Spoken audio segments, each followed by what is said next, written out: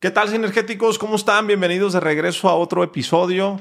Tenemos una gran invitada. Estos episodios son de mis favoritos. Yo le llamo los episodios sinergéticos, donde una gran amiga que yo quiero mucho me dice: deberías de entrevistar a esta persona porque es una gran mujer por esto y por esto. No les voy a decir para no darles un spoiler, pero ahorita se las voy a presentar y se me hace muy bonito porque es la esencia de sinergéticos, del 1 más 1 igual a 3. A veces me toca conocer a personas fuera de serie que yo solo a lo mejor no pudiese llegar en una vida, pero apostándole a la sinergia y al compartir me permite tener estas conversaciones como la que van a ver a continuación.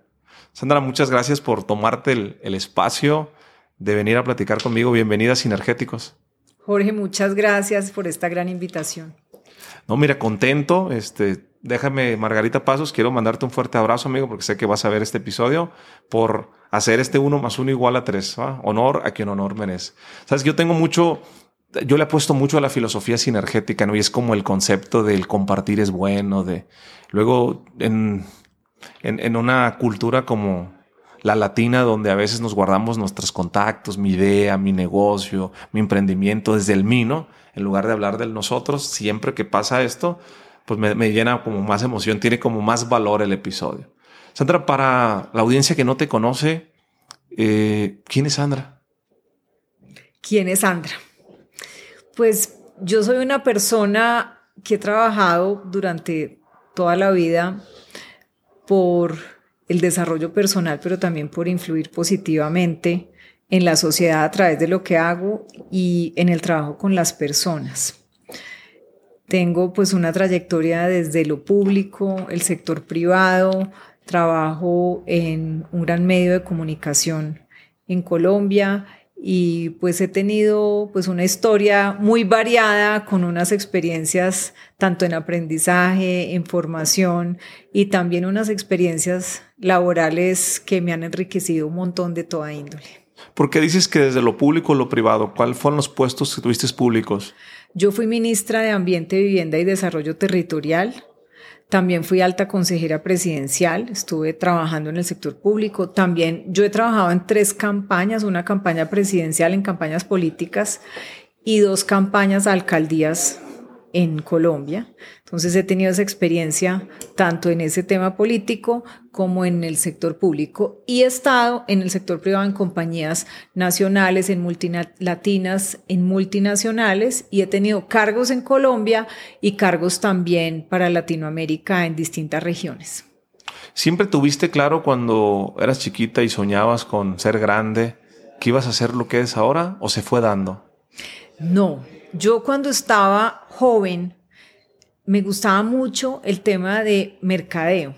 Era como un camino, una ruta que pensaba que esa iba a ser la ruta en la que yo iba a trabajar. Y realmente esa fue mi ruta de inicio. Yo empecé trabajando en una agencia de publicidad, luego trabajé en mercadeo, fui gerente de mercadeo y luego cuando ya empiezo a trabajar en campañas, ahí llego al gobierno y tiene un cambio muy grande en mi vida. Y al salir del gobierno ya trabajo en otro tipo de roles, más directivos, gerenciales, pues abarcando mucho más que mercadeo. Sí. Entonces, ese fue como el tránsito. Ahora, si me dices chiquita, hay gente que tiene con mucha claridad como una vocación, como que sabe qué le gusta.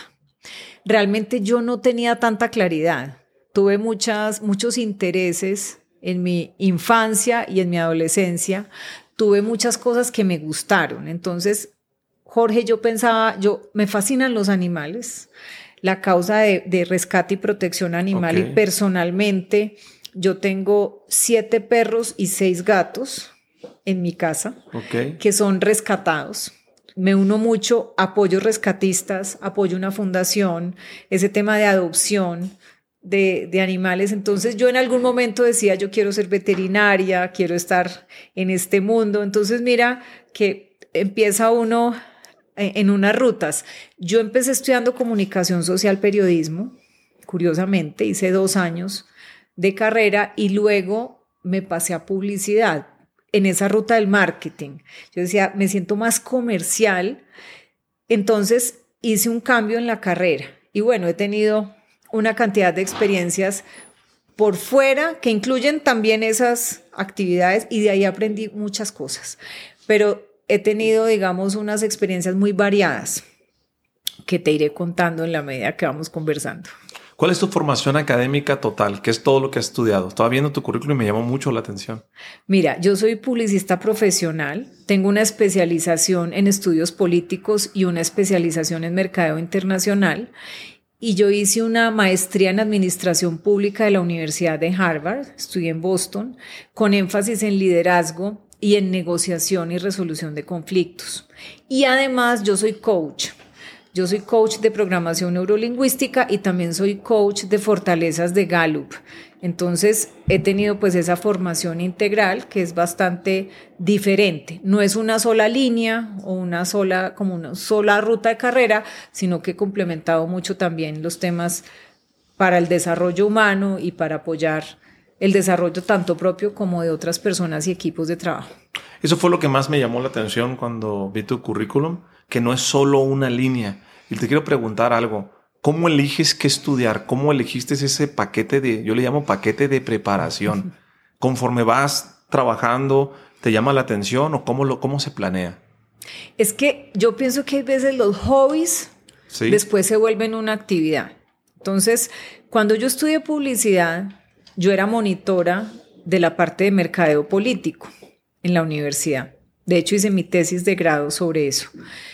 Y para mí el marketing político, y por eso trabajé en campañas, era como algo que me parecía muy interesante. No me imaginaba trabajar en la política, pero sí desde la parte de publicidad y marketing me parecía muy interesante ese tema. Entonces, ahí tuve ese interés de decir, yo quiero estudiar estudios políticos, el tema de mercadeo, que era más mi línea original, hacer una especialización en mercadeo, y ya estando en lo público me interesé mucho por los temas de liderazgo, administración pública, y por eso, ¿qué es lo que yo veo? Que las oportunidades se van presentando. Sí. Y en la vida yo siempre he sido curiosa y muy dispuesta al aprendizaje, pero también he tomado las oportunidades. Yo soy de Medellín y llevo 22 años aproximadamente viviendo en Bogotá porque tomé una oportunidad. Entonces, si tú me preguntas en mi vida laboral, y por eso la variedad de experiencias, yo he trabajado entre empresas e instituciones, en mi vida laboral, en 15 partes diferentes. Quiere decir... 15 partes. Sí, yo a veces digo que soy como un poco millennial, en el sentido por la curiosidad, por el aprendizaje. He tenido esas experiencias variadas en sectores distintos, en roles diferentes. Los últimos años, desde los 26 años he tenido la fortuna de estar en posiciones de gerencia y directivas, de participar en comités estratégicos, de estar en unos roles directivos. Entonces, eso también genera la posibilidad de aprendizajes en muchas áreas que se pueden aplicar y que se pueden llevar. Todo ese cúmulo de aprendizajes se pueden aplicar para empresas, para lo público, ¿sí? Para ayudar a personas, por eso el coaching. Entonces, por eso yo siempre digo, en mis procesos laborales en el pasado, yo decía, la hoja de vida me toca explicarla, porque no es tan evidente. Cuando tú tomas un currículum y ves abogado con especialización en derecho tal, como que hay una ruta de carrera muy comprensible. Si tú tomas mi currículum, dices, tiene una formación variada, pero además una experiencia variada. Es como, bueno, explícanos cómo se ha dado esto. Y yo sí, lo que he hecho es motivarme mucho por el aprendizaje y el aporte. Para mí, lo importante en la vida, donde uno está, es tener la capacidad de contribución, pero también de aprendizaje. Es decir, entrego y recibo. En el momento... Y siempre lo he pensado así, donde uno siente que ya no tiene tanta contribución o ya no está recibiendo tanto, yo creo que se tiene que mover, tiene que hacer un cambio. Y yo siempre he sido, para mí nunca laboralmente, así esté muchos años en una empresa, un año es igual a otro. O sea, yo no soy una persona de generar una estabilidad, sino que siempre estoy pensando... ¿Qué nuevo se hace? Retando, haciendo altos en el camino. Diciendo, bueno, ¿en dónde estamos? de dónde venimos, para dónde vamos, qué podemos hacer distinto. A mí la teoría de la innovación, yo estudié publicidad. Sí. Entonces, con el tema de la creatividad y de estar todo el tiempo creando, yo digo, es que la innovación y el cambio para mí es algo muy familiar y muy que lo llevo adentro. Es decir, yo me siento súper cómoda gestando el cambio y viviendo el cambio e innovando. Entonces, a mí un poco las teorías de innovación hay veces me parecen extrañas, porque como que es parte de la actividad diaria. Y lo que hago hoy, que además hay un gran reto en los medios de comunicación, que yo trabajo en un grupo de medios de comunicación, exige estar a la vanguardia, estar vigentes, el tema de contenidos y el tema de audiencias, que además quienes trabajamos en esto tenemos que estar todo el tiempo en un proceso de renovación, innovación y cambio. Entonces, por eso es bien interesante también tener esos escenarios que le permitan a uno cambiar, innovar, renovarse. Actualmente trabajas en Semana. Vamos Sí. a poner en contexto para muchas personas Correcto. que no saben qué es Semana. Este podcast lo ven en 68 países. Así es. ¿Qué es Semana? Mira, Semana es la plataforma digital semana.com más importante, más influyente de Colombia y con las mayores audiencias según Comscore. Nosotros tenemos 50 millones de visitantes al mes. Tenemos 24 millones de seguidores en las redes sociales de Revista Semana, en esa cuenta y en otras cuentas que tiene el grupo de medios. También Semana tiene la revista de mayor influencia, que es una revista semanal de coyuntura política, económica y de noticias. Y tenemos unos canales digitales también muy fuertes. Tenemos un canal en YouTube de Revista Semana. Entonces es un medio y además se incluye también el periódico El País de Cali con sus plataformas digitales que hacen parte del Grupo Semana. Así que yo soy la gerente general, CEO del Grupo Semana desde hace 7 años. ¿Cuál es tu papel preponderante dentro de este puesto? Yo manejo todo lo que es empresarial del grupo, que incluye tecnología, comercial, modelo de negocio y demás. Y el tema editorial, hay una directora que es Vicky Dávila, que es la directora editorial, la periodista que maneja todos los contenidos y que es quien hace un trabajo formidable, quien informa, quien toma todas las decisiones. Así que yo de las decisiones empresariales es de lo que me hago cargo, que es qué hacemos, cómo lo hacemos, cómo operamos, cómo hacemos, por ejemplo, la transformación digital, en qué invertimos, qué herramientas, cuáles son los modelos que ofrecemos al mercado, la pauta, la publicidad, todo este tipo de cosas, la programática, es toda la parte, digamos, de empresa y negocio. ¿Cuál es el papel de Semana en Colombia? Yo creo que Semana es un medio muy importante y muy influyente para informar a los colombianos de lo que está pasando. Es muy importante para la democracia.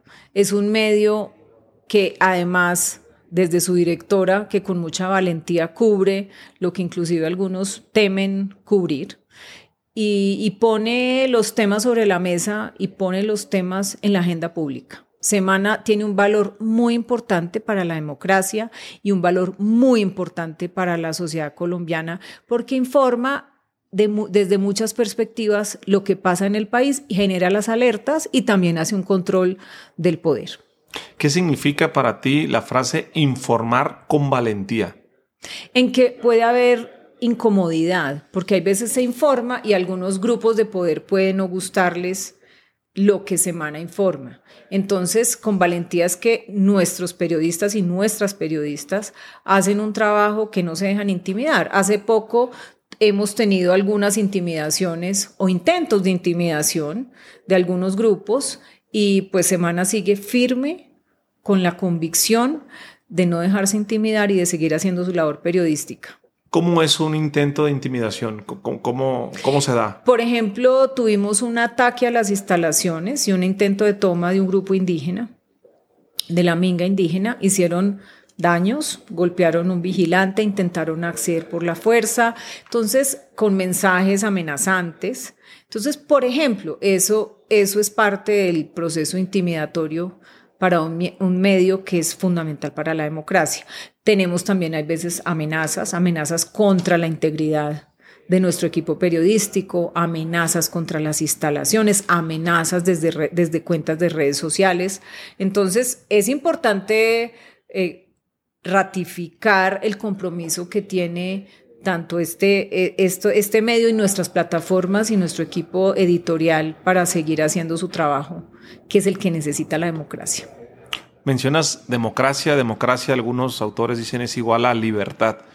¿Qué es la libertad de prensa? ¿Dónde inicia y dónde termina? Creo que la mayoría de las personas, me incluyo, no lo entendemos. Mira, es poder informar lo que pasa con objetividad, sin intimidación, sin presiones. Es decir, ¿qué hace un periodista?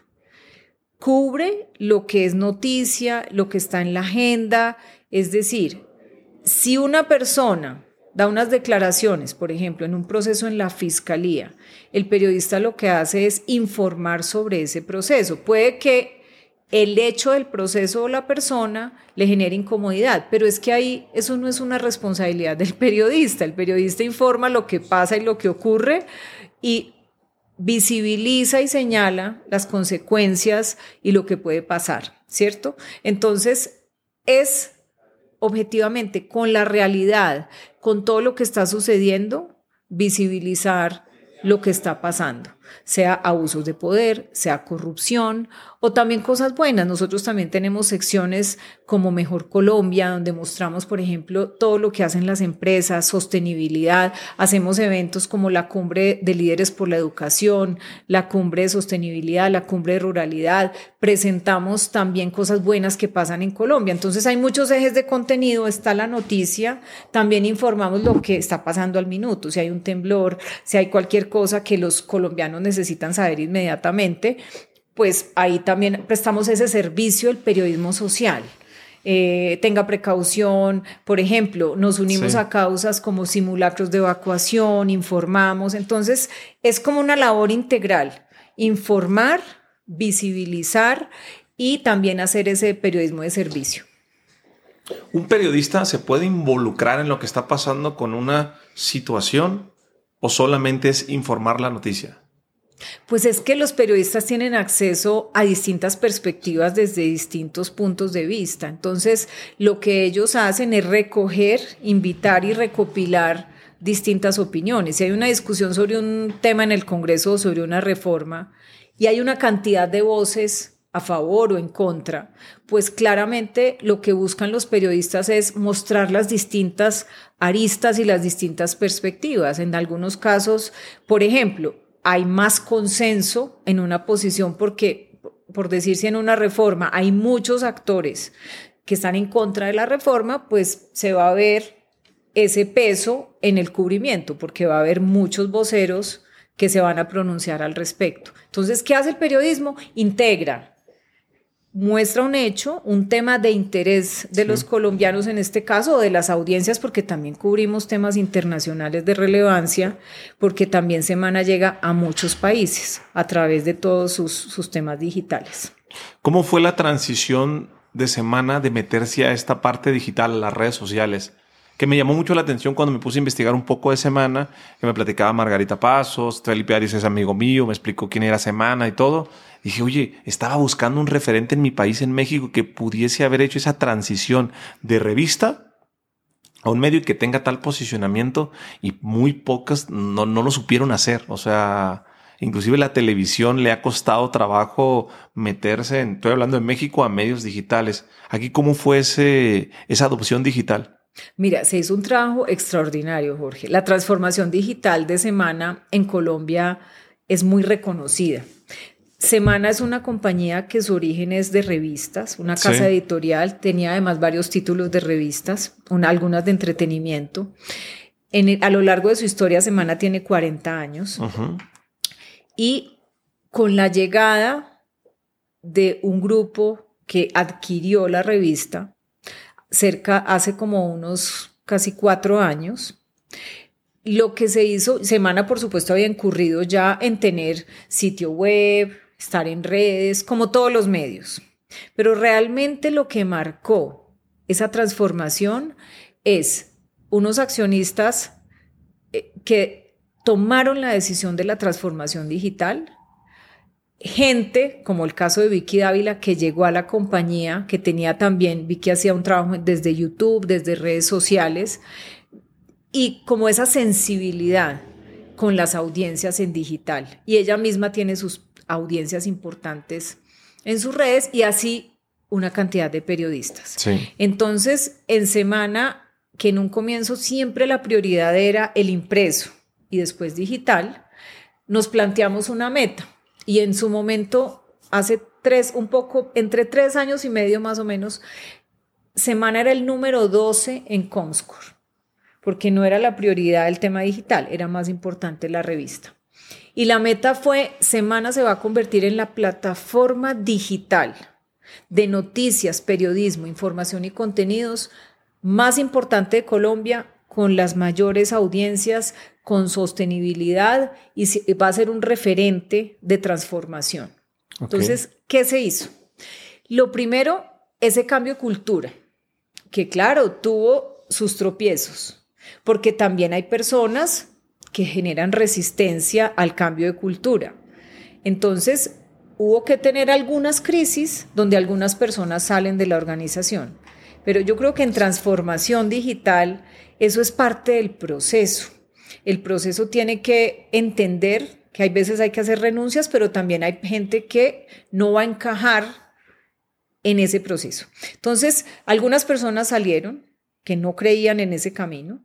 Quienes creímos fielmente en el camino, ¿qué hicimos? Desde lo empresarial, renovación tecnológica, actualización, cambiamos el sistema de administración de contenidos, miramos qué había en el mercado, entonces dijimos, vamos a trabajar con el sistema del Washington Post, que es ARC. Entonces hicimos unos cambios y unas renovaciones en tecnología importantes, la experiencia de usuario, es decir, le pusimos mucho foco, trajimos gente experta en redes, entonces también renovamos talento, complementamos talento y además en la parte de video fue algo que entendimos desde ese momento, que el formato de video iba a ser el formato de más crecimiento y de mayor preferencia y especialmente también en la gente joven.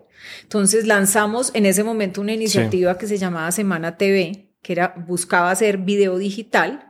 Ahí aprendimos muchas cosas. También en esto, como dicen, hay que hacer test o el A/B testing, o hay que decir, venga, ensayemos. En su momento hicimos programas largos y después dijimos, no, video parece ser que funciona mejor programas cortos. Entonces empezamos a hacer programas largos, programas cortos, a probar las audiencias. Resulta que mira lo que pasó. Nosotros en la cuenta en YouTube de Revista Semana tenemos hoy casi 2,5 millones de suscriptores en la cuenta. En ese momento teníamos 100,000. Es decir, el crecimiento fue muy importante.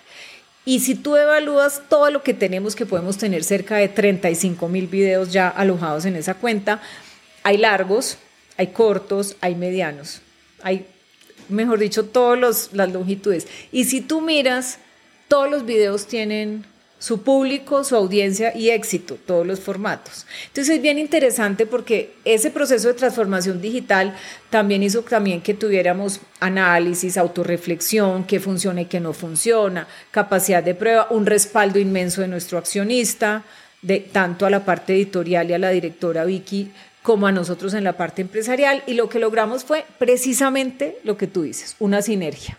Una gran directora editorial con esa sensibilidad digital y un convencimiento del equipo administrativo, comercial y gerencial, que ese es el camino. Y es donde el 1 más 1 es 3, porque ahí dijimos, todos vamos hacia allá. Y en el camino, pues hubo personas que no encajaron en esa visión de la compañía, que terminaron saliendo de la compañía.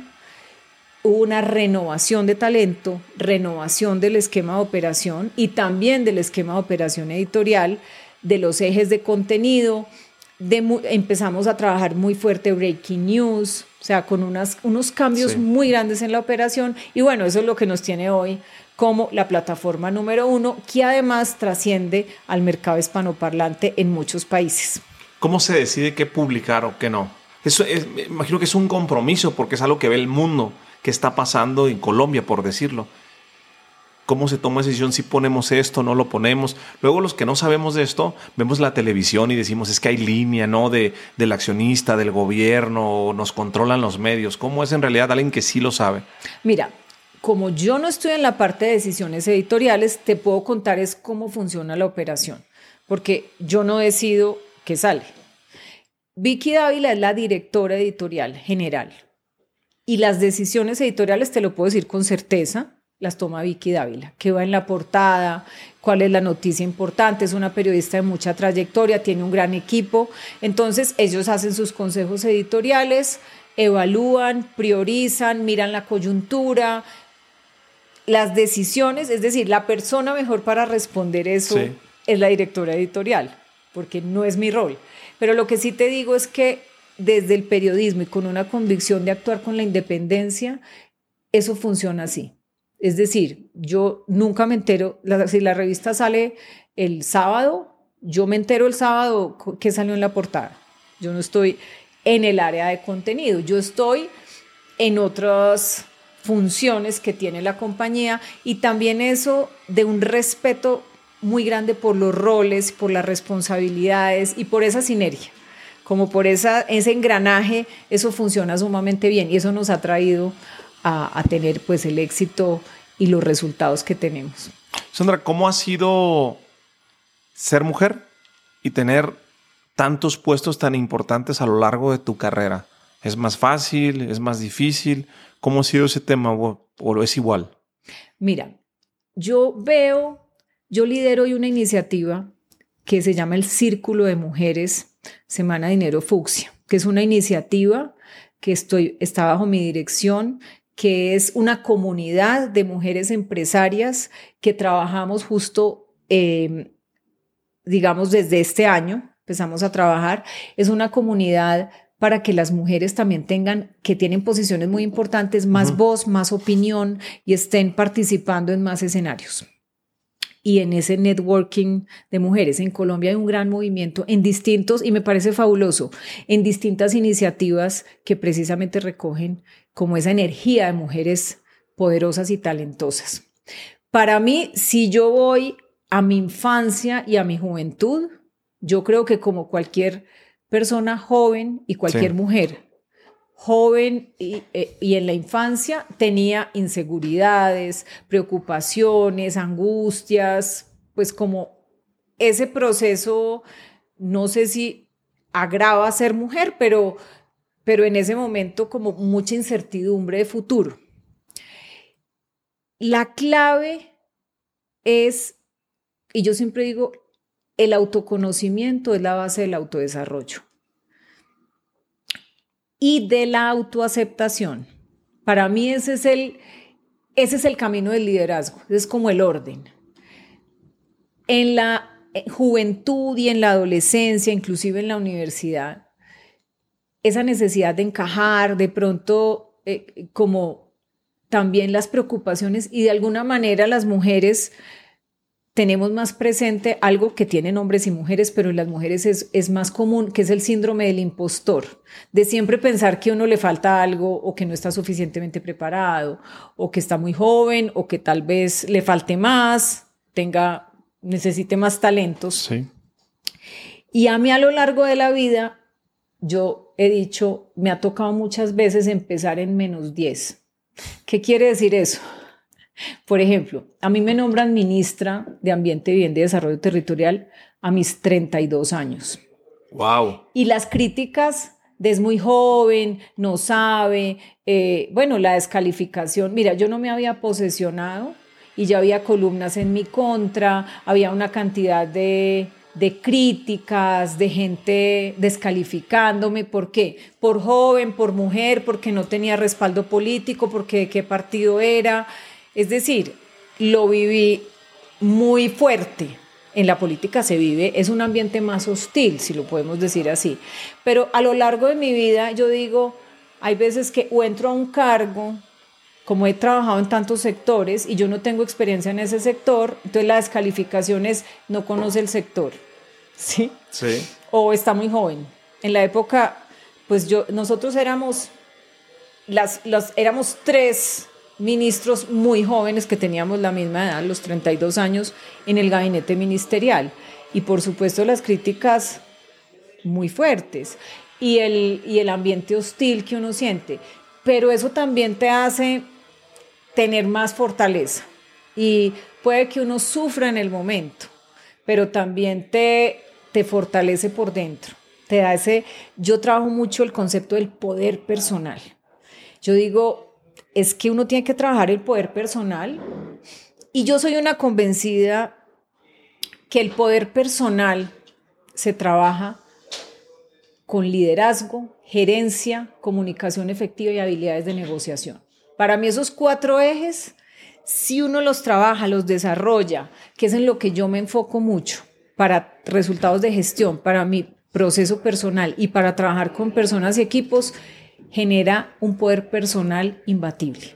Entonces, eso es lo que hay que desarrollar. Y claro, siendo mujer, como te digo, en ambientes hostiles y con descalificaciones, pues lo que digo es, hay que prepararse, formarse, no tomarse nada personal. Yo siempre decía, en momentos duros, decía, a ver, esto es como una puesta en escena.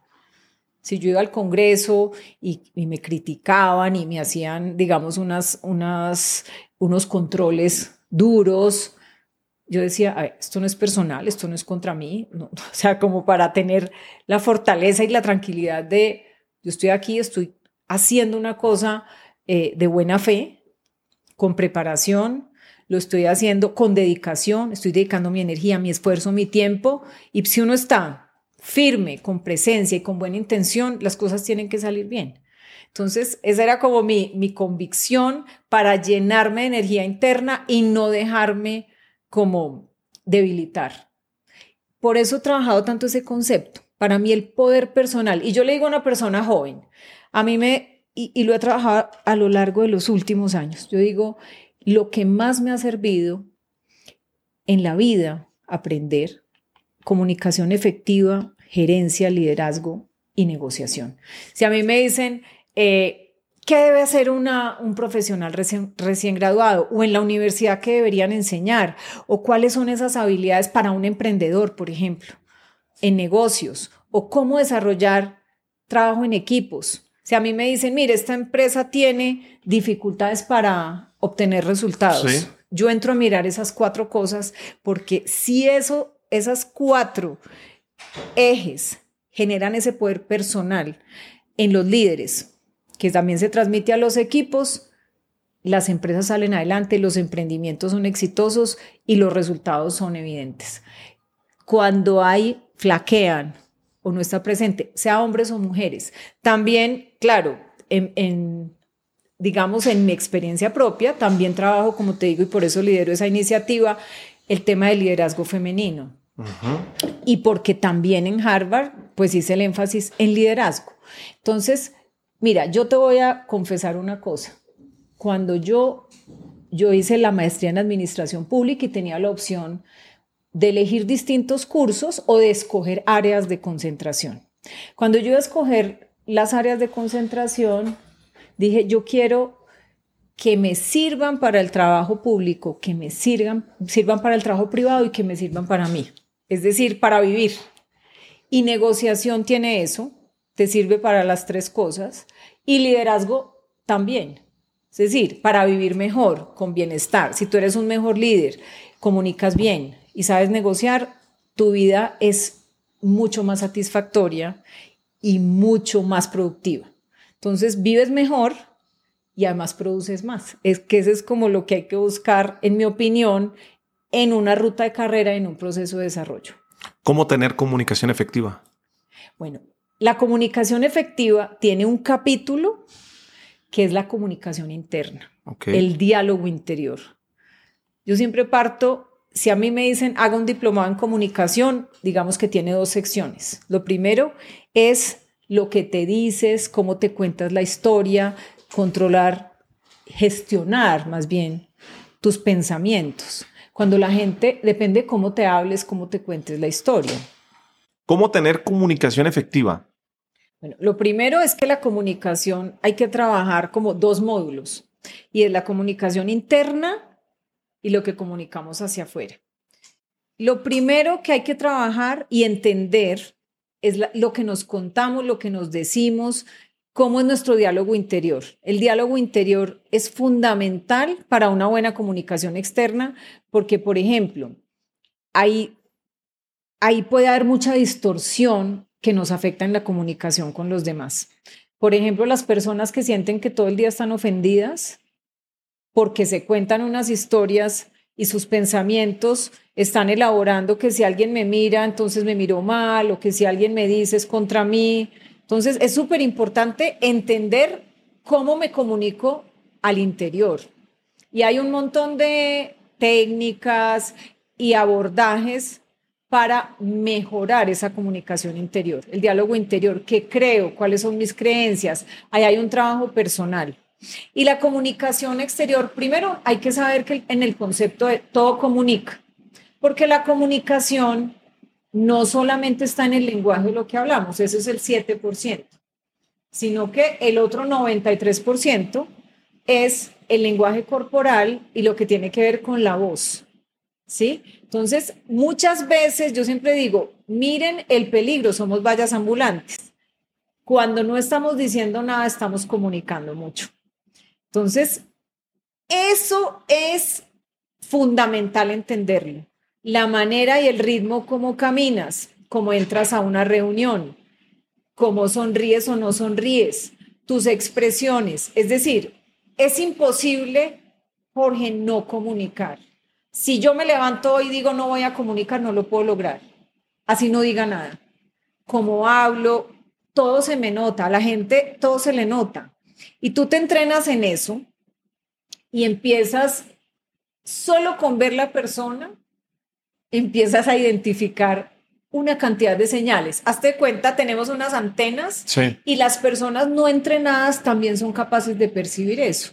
Entonces, tú vas caminando y tú vas percibiendo. Por eso es que, por ejemplo, tú puedes ver una persona y puedes sentir riesgo o peligro, porque puedes ver amenaza a través de sus actitudes sin que te haya dicho nada, o de su expresión, o de la forma como camina, o cualquier señal.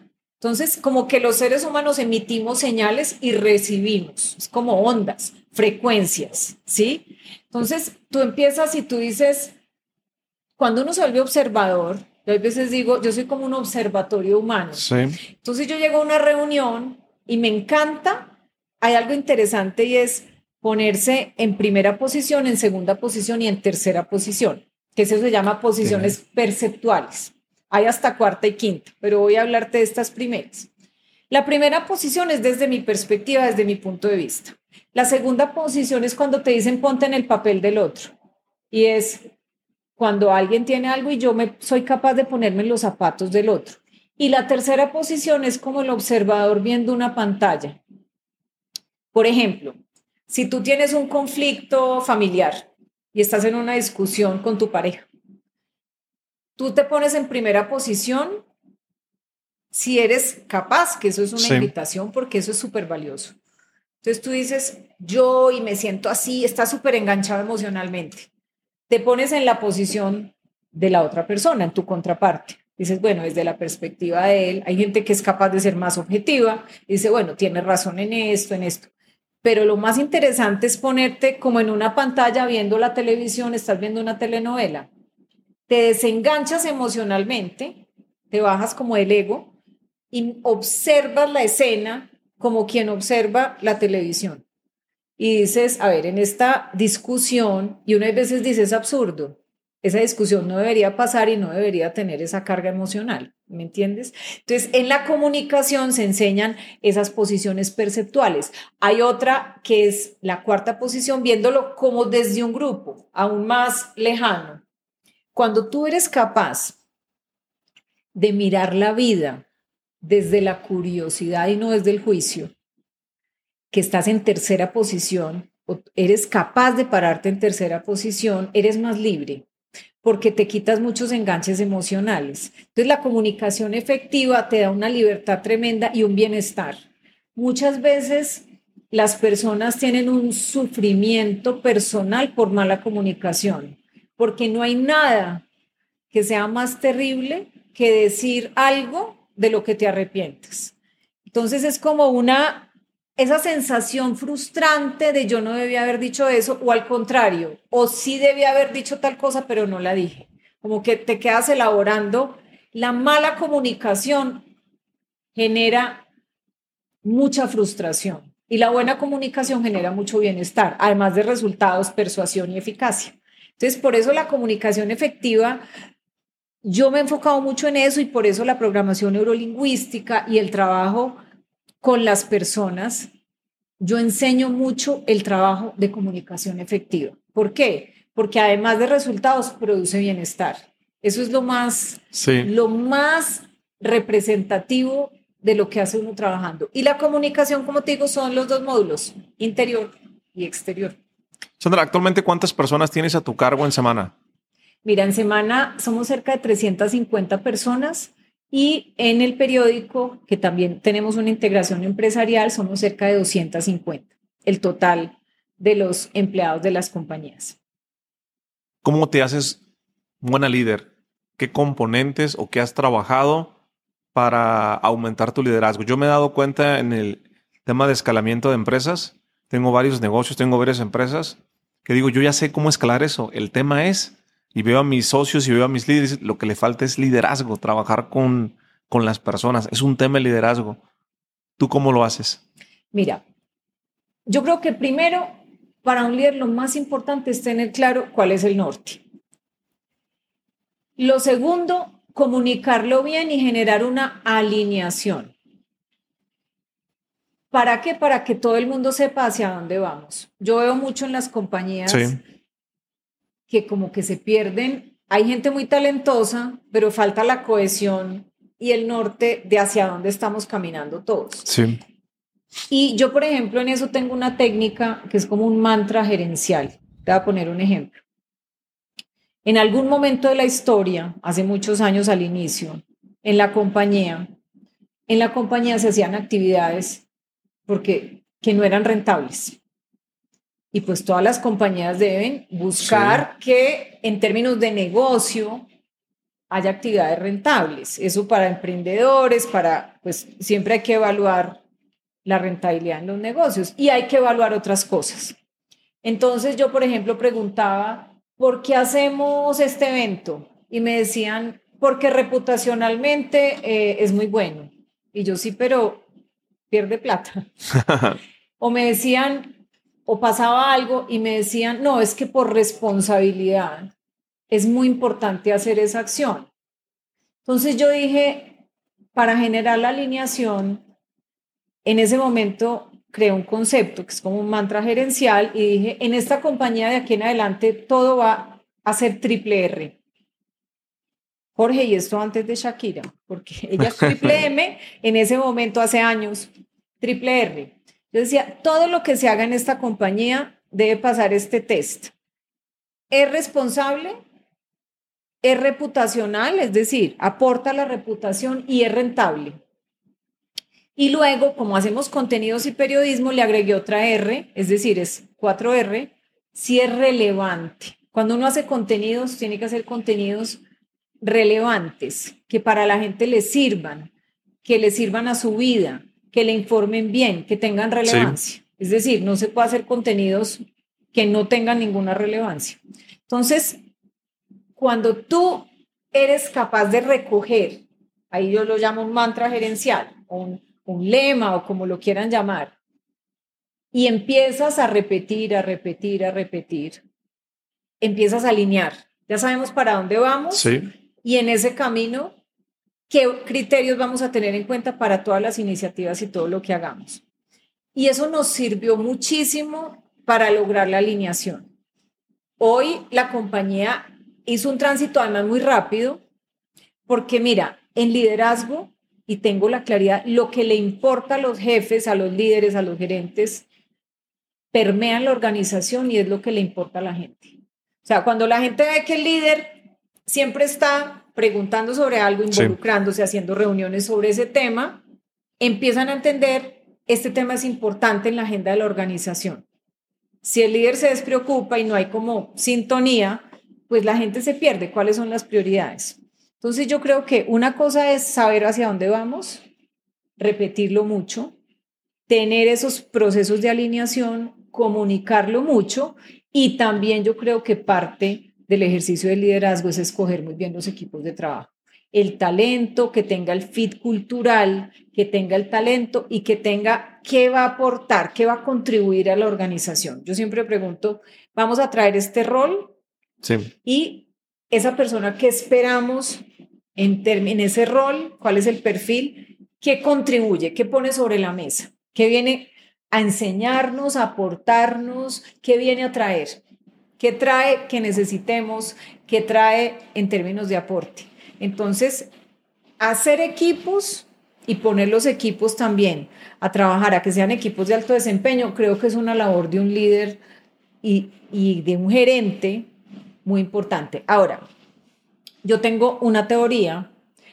En los últimos años, yo no estoy de acuerdo con eso, por eso te quiero generar, esto genera mucha controversia. En los últimos años, y repito, hice mi énfasis en liderazgo. Se ha dicho que lo que hay que trabajar es para ser líder y no para ser gerente. Como que se creó como o lo uno o lo otro. Y yo creo que eso es totalmente equivocado. Yo tengo una reivindicación de la gerencia. ¿Por qué?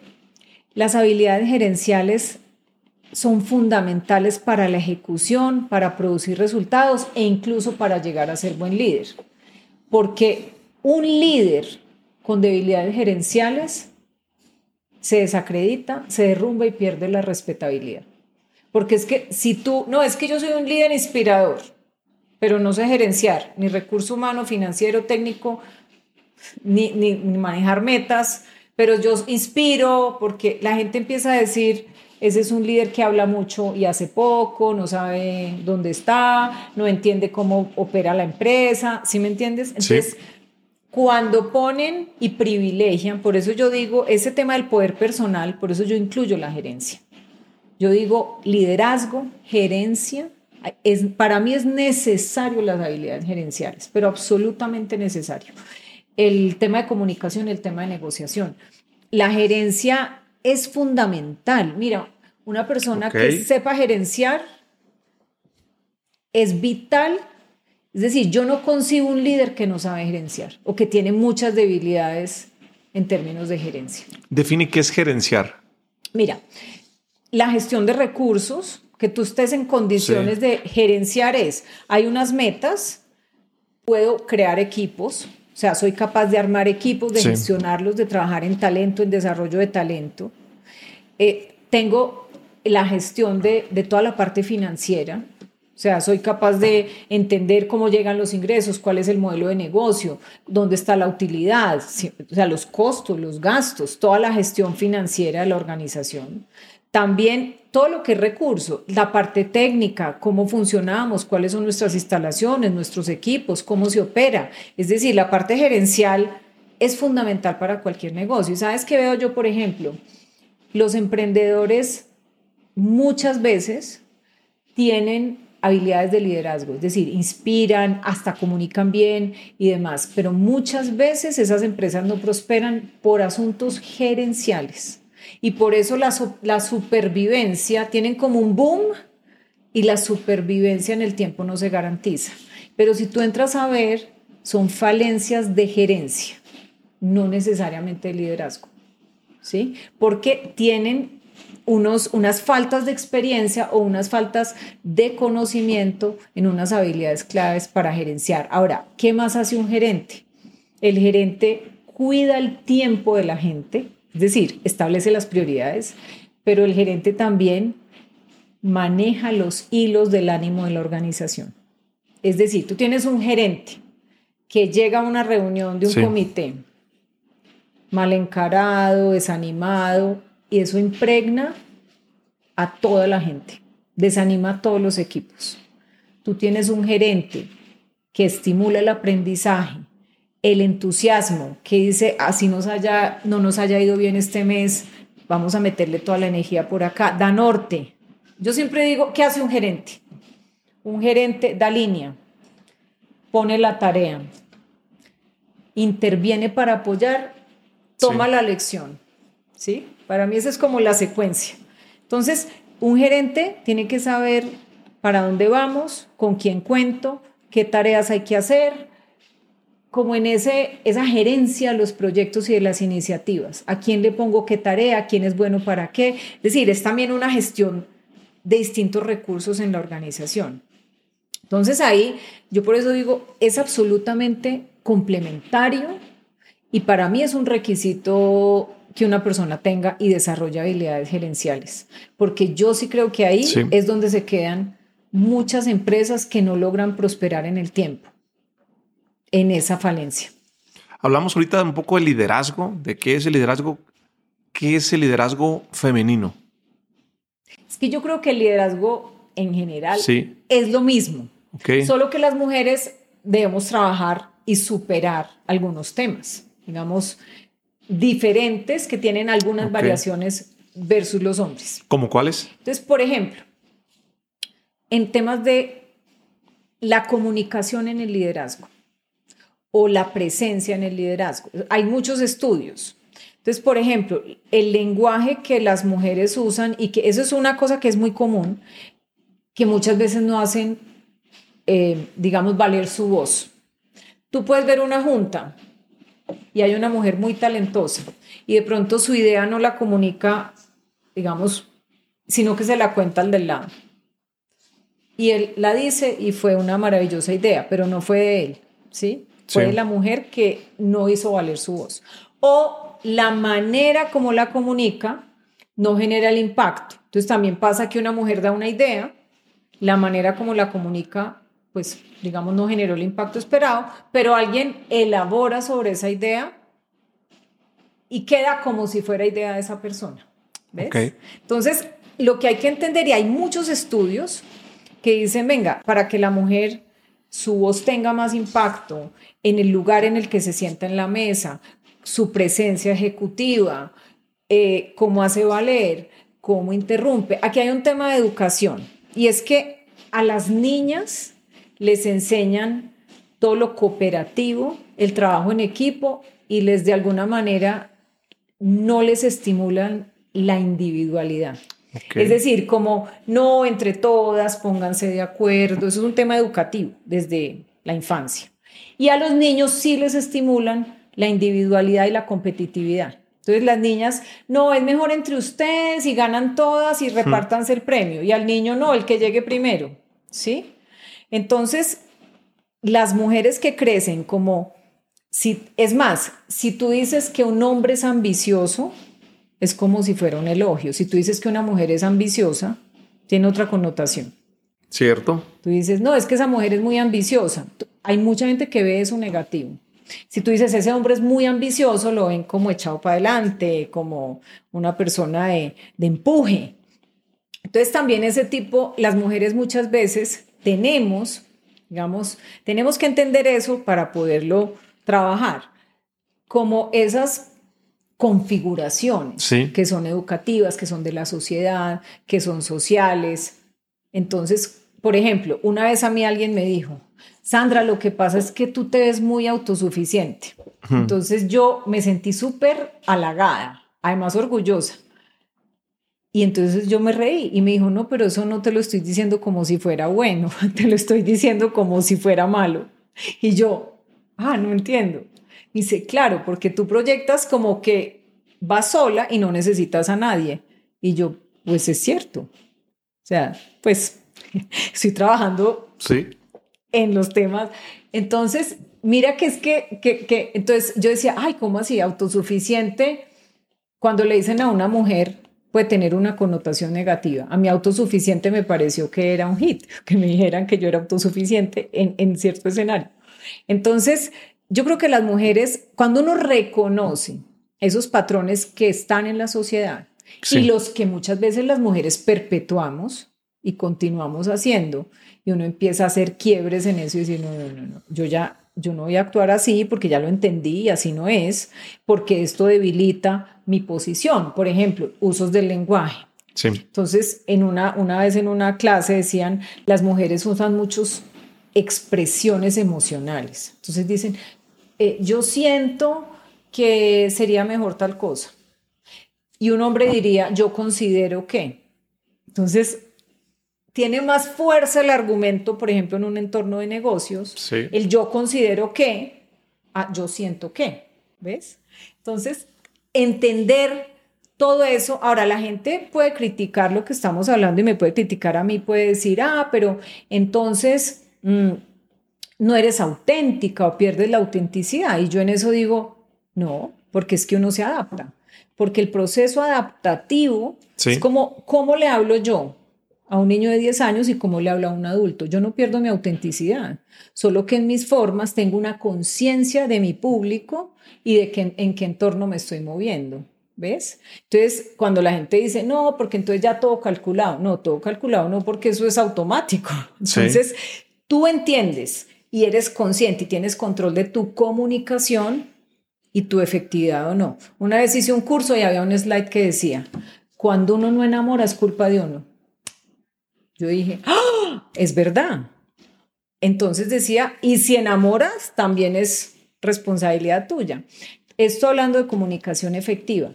Entonces, yo creo que el liderazgo, las mujeres hemos hecho un gran trabajo. En Colombia, las mujeres hay muchas posiciones de liderazgo en el sector privado, de presidentas de compañías. Hay muchas mujeres que están entrando a juntas directivas. Hay un gran movimiento que está haciendo que se visibilice más ese tema de la participación de mujeres en juntas directivas, y hoy en día en esas compañías grandes se subió como del 10 al 22% en un corto tiempo y va en crecimiento. Veía un estudio donde decía que el año pasado, de las posiciones que se ocuparon en juntas directivas de las compañías en bolsa, el 45% fueron para mujeres y el 55% para hombres, lo cual es un avance gigante en el entorno colombiano de negocios. Entonces, hay cada vez más conciencia, las mujeres se han abierto camino, y también al unirse y al mostrar resultados, porque aquí hay mujeres en el Banco de la República, hay mujeres en posiciones en el gobierno, hay mujeres en la política muy valiosas de distintos partidos y movimientos, hay mujeres en el sector privado en posiciones regionales, en posiciones presidentas de compañías, presidentas de juntas. Entonces ya hay una participación muy importante por talento, por meritocracia, porque han hecho su camino y porque han demostrado resultados e impacto. ¿Cómo complementas la parte de tener puestos tan importantes y la vida personal?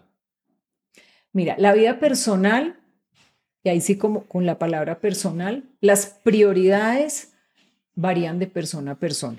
Cuando a mí me preguntan por el balance, la teoría del balance, eso además está un poco revaluado, porque como dicen, cuando le preguntaron una vez a un pintor, oiga, usted no se cansa de pintar, ¿cuál es su balance?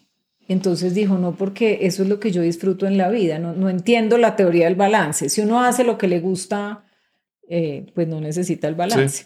A un escritor le preguntaron, si usted le dijeran que tenía récord en libros, si le dijeran que le quedan 6 meses de vida, usted ya se retiraría y a descansar, un señor ya adulto. Y el señor dijo, no. Y si usted puede pedir un deseo, ¿usted qué dice? Y el señor dijo, yo quiero escribir más rápido.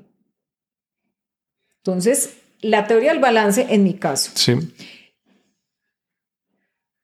yo disfruto inmensamente estudiar, aprender, leer el tema de protección animal, mis perros, mis gatos rescatados, ayudar a esa causa.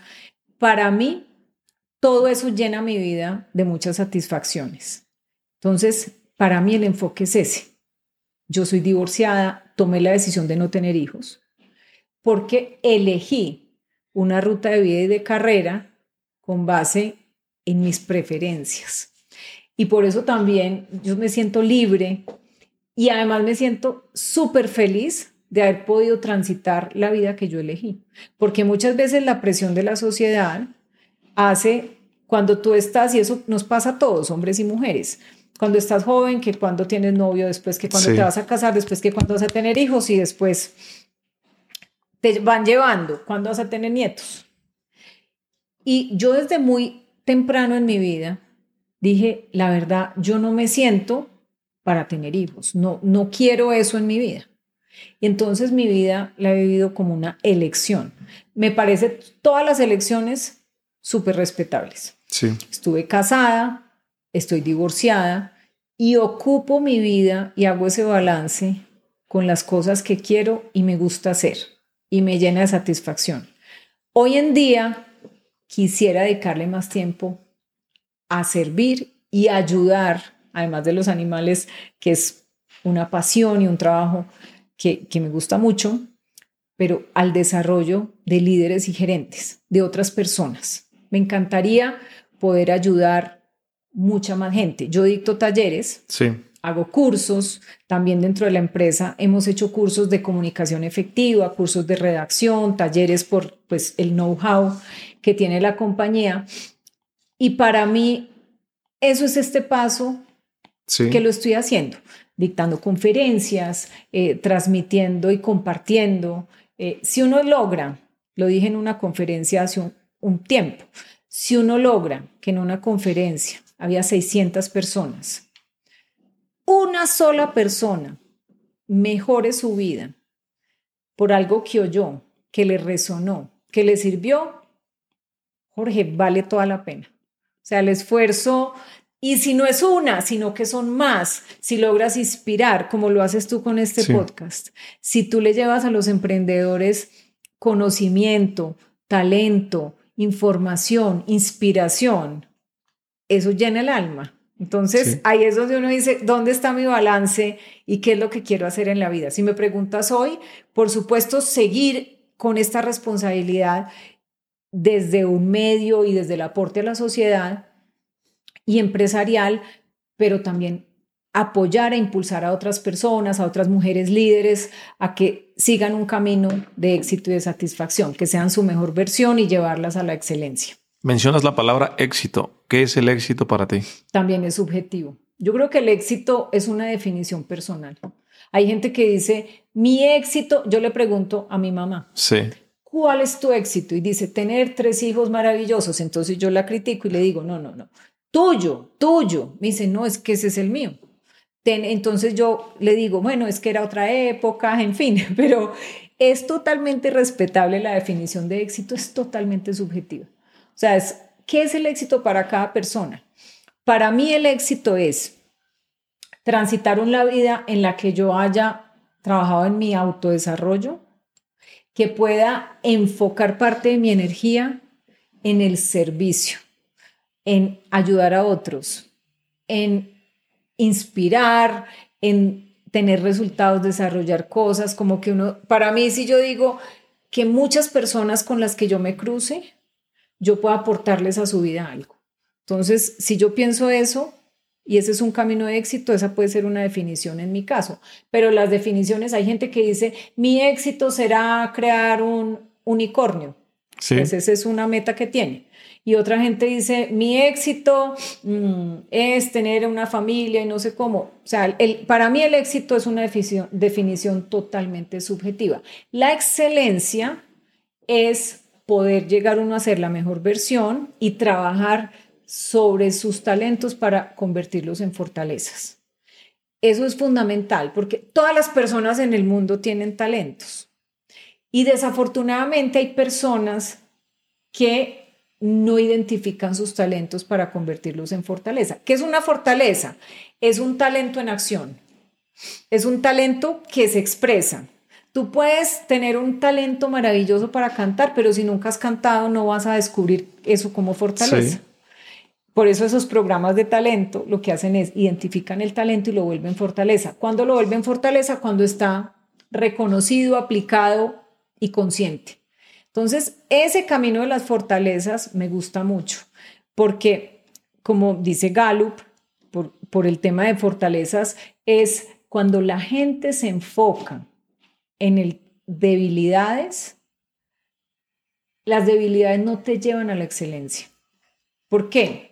Si tú no eres muy bueno para jugar al tenis, pero dices, no soy muy bueno, pero me voy a meter a clases, voy a hacer un gran esfuerzo, o sea, no es algo que te salga natural, ¿qué puedes llegar a ser? Pues un mediocre en tenis. si eso no es para lo que tú tienes tu mayor talento. Y si tú tienes un gran talento Sí. y le inviertes, eso sí te lleva a la excelencia. Entonces, cuando uno trabaja, por decir, en sus debilidades o en sus talentos menores, para ponerlo en esos términos, cuando eso lo lleva al fracaso. Es decir, es mejor ser mediocre que tenerlos que te lleven al fracaso. Es decir, si tú dices, yo para lo financiero, pésimo. Entonces uno dice, no, inviértele un poco porque para tu empresa necesitas ser más o menos. O sea, no te sirve ser pésimo. Sí. Es decir, ser mediocre es mejor que pésimo en ese caso. Pero eso sí, trabájale a tus talentos para que se vuelvan tus mayores fortalezas. ¿Por qué? Porque se te da natural. Y muchas veces las personas y los niños, desde la infancia y las mamás, el niño sale que malo en matemáticas y fabuloso en literatura, español. ¿Y qué hacen? Lo meten a clases de matemáticas. Y el esfuerzo y tal. Y no le estimulan, o es maravilloso para el arte, que es un talento que lo tiene ahí. Pero le hacen el esfuerzo y la inversión y la dedicación. Entonces la persona va por un camino que no está desarrollando sus talentos en fortalezas. Por eso me gusta tanto en el liderazgo y en el autoconocimiento ese reconocimiento de talentos que se vuelven fortalezas y que uno dice, wow, yo soy buenísimo en esto y si lo potencio, eso es exponencial. En cambio, lo que me cuesta más trabajo, si lo potencio, hago un esfuerzo gigante y el retorno va a ser muy menor, porque se te dificulta un montón. Entonces, la teoría de talento y fortalezas es clave. Sandra, ¿qué te falta por hacer? Más ayudar a mucha más gente a transitar ese camino del poder personal. Eso es lo que por delante veo. ¿Qué quisiera hacer? Yo estoy trabajando en un libro que quiero publicar un libro el próximo año. Entonces, me falta publicar el libro. Yo soy coach, pero siempre he sido también una gerente. Sí. Entonces el coaching de equipos distintos a los de la empresa en la que yo he trabajado, pues no lo he hecho. Y me parecería muy estimulante también desarrollar más ese camino de talleres, enseñanza, compartir conocimiento. Ese es un camino y una ruta siguiente que me estimula un montón. Me gusta dictar las conferencias, compartir conocimiento, transmitir y ayudar. Me encanta. Cuando me vienen y me piden consejos empresariales o alguien que está, como hacer mentoría, me gusta mucho también para empresarios, para dueños de empresas que tienen un montón de desafíos. Me gusta mucho ayudar. ¿Cuál es el desafío más importante que has encontrado en toda tu trayectoria en el mundo empresarial de por qué las empresas están atoradas o no crecen, si solo pudieses decir uno? A ver, pues yo creo que si pudiese decir uno, yo creo que el liderazgo sí marca las cabezas, sea dueños o gerentes, sí marca mucho la ruta y el rumbo de las organizaciones. Entonces, uno hay veces, si yo veo qué pasa en términos de clima, cultura, resultados, impacto, casi siempre hay issues o temas en el liderazgo que deberían ser trabajados. Un líder, creo que ese es el tema. ¿Un líder nace o se hace? Yo creo que todo el mundo está en condiciones de liderar con sus talentos, volviéndolos fortalezas. Yo creo que se hace.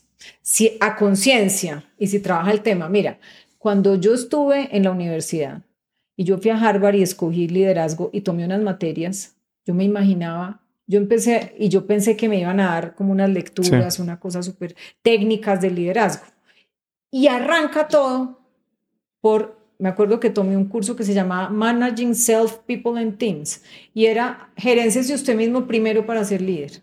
¿Tú te imaginas que el liderazgo de Harvard es unas cosas súper sofisticadas y unos métodos, en fin, pero tú empiezas a entender que eso empieza por la persona, por el desarrollo personal.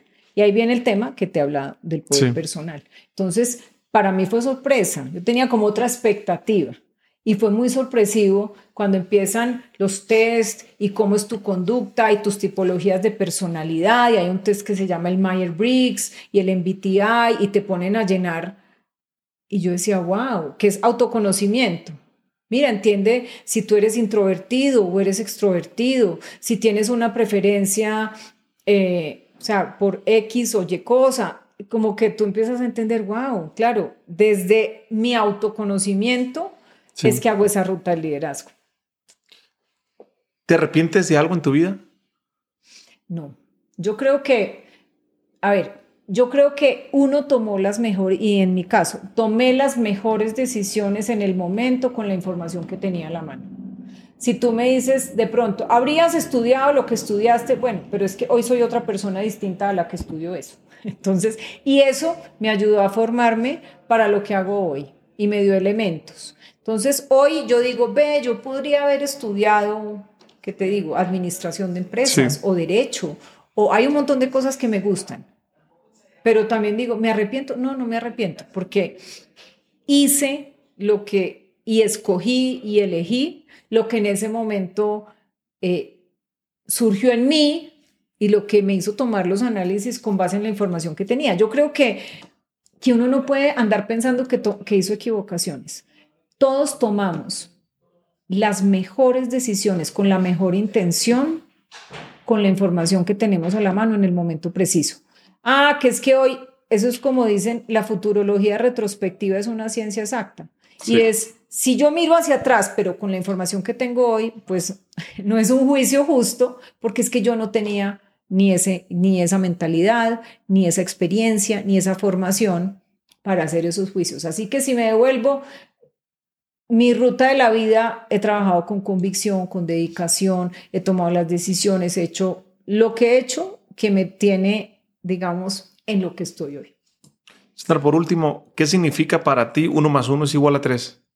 Bueno, significa esa sinergia que multiplica, que era lo que te decía, cuando, por ejemplo, en una empresa se unen unos talentos, se potencian, respetan los roles, se admiran, pueden lograr cosas maravillosas. Y eso pasa en emprendimientos, en la empresa que yo estoy hoy, en otras iniciativas, y también eso de encontrar mentores en el camino, personas. Yo le creo muchísimo a que nada es coincidencia, a que si tú me llamas, no es una coincidencia. Sí. Es decir, tengo una plena convicción que se atraen y energéticamente, cuando uno está preparado para algo o puede aportar algo, resultan los escenarios para aportar.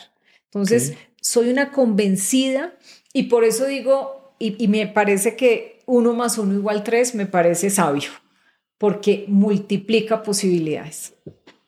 Es correcto. Sandra, para las personas que no te conocen, que es la primera vez que te están escuchando, la verdad yo disfruté mucho esta conversación y creo que es de los podcasts en los que más he aprendido. Si te fijaste, me la pasé anotando. Yo creo que cuando empecé este proyecto decía la sinergia que hacemos con la audiencia, con el invitado, pero sobre todo conmigo, ¿no? El yo también aprender. ¿Cómo te pueden buscar en tus redes sociales? ¿Cómo pueden tener más información? Ahora que vas a sacar tu libro de talleres, de algo que de pronto te puedan mandar un mensaje. Claro, mira, mi nombre completo es Sandra Suarez Pérez. Yo estoy precisamente muy próxima a lanzar mi sitio, que es poderpersonal.co. Entonces, en un tiempo, y probablemente si ya el podcast ha salido y tenemos el sitio ya al aire, que todavía no está al aire, donde te decía, quiero compartir más conocimiento, ese va a ser el punto de encuentro donde me pueden encontrar. Yo estoy en LinkedIn, que me pueden encontrar muy fácil en esa red, como Sandra Suarez Pérez. Sandra Suarez Pérez. Mándale un saludo de mi parte. Espero que hayan disfrutado mucho el episodio como lo hice yo. Saludos y recuerden que compartir es bueno. With the Lucky Land Slots, you can get lucky just about anywhere. This is your captain speaking. We've got clear runway and the weather's fine, but we're just going to circle up here a while and get lucky. No, nothing like that. It's just these cash prizes add up quick. So I suggest you sit back, keep your tray table upright, and start getting lucky. Play for free at LuckyLandSlots.com. Are you feeling lucky? No purchase necessary. Void where prohibited by law. 18+ terms and conditions apply. See website for details.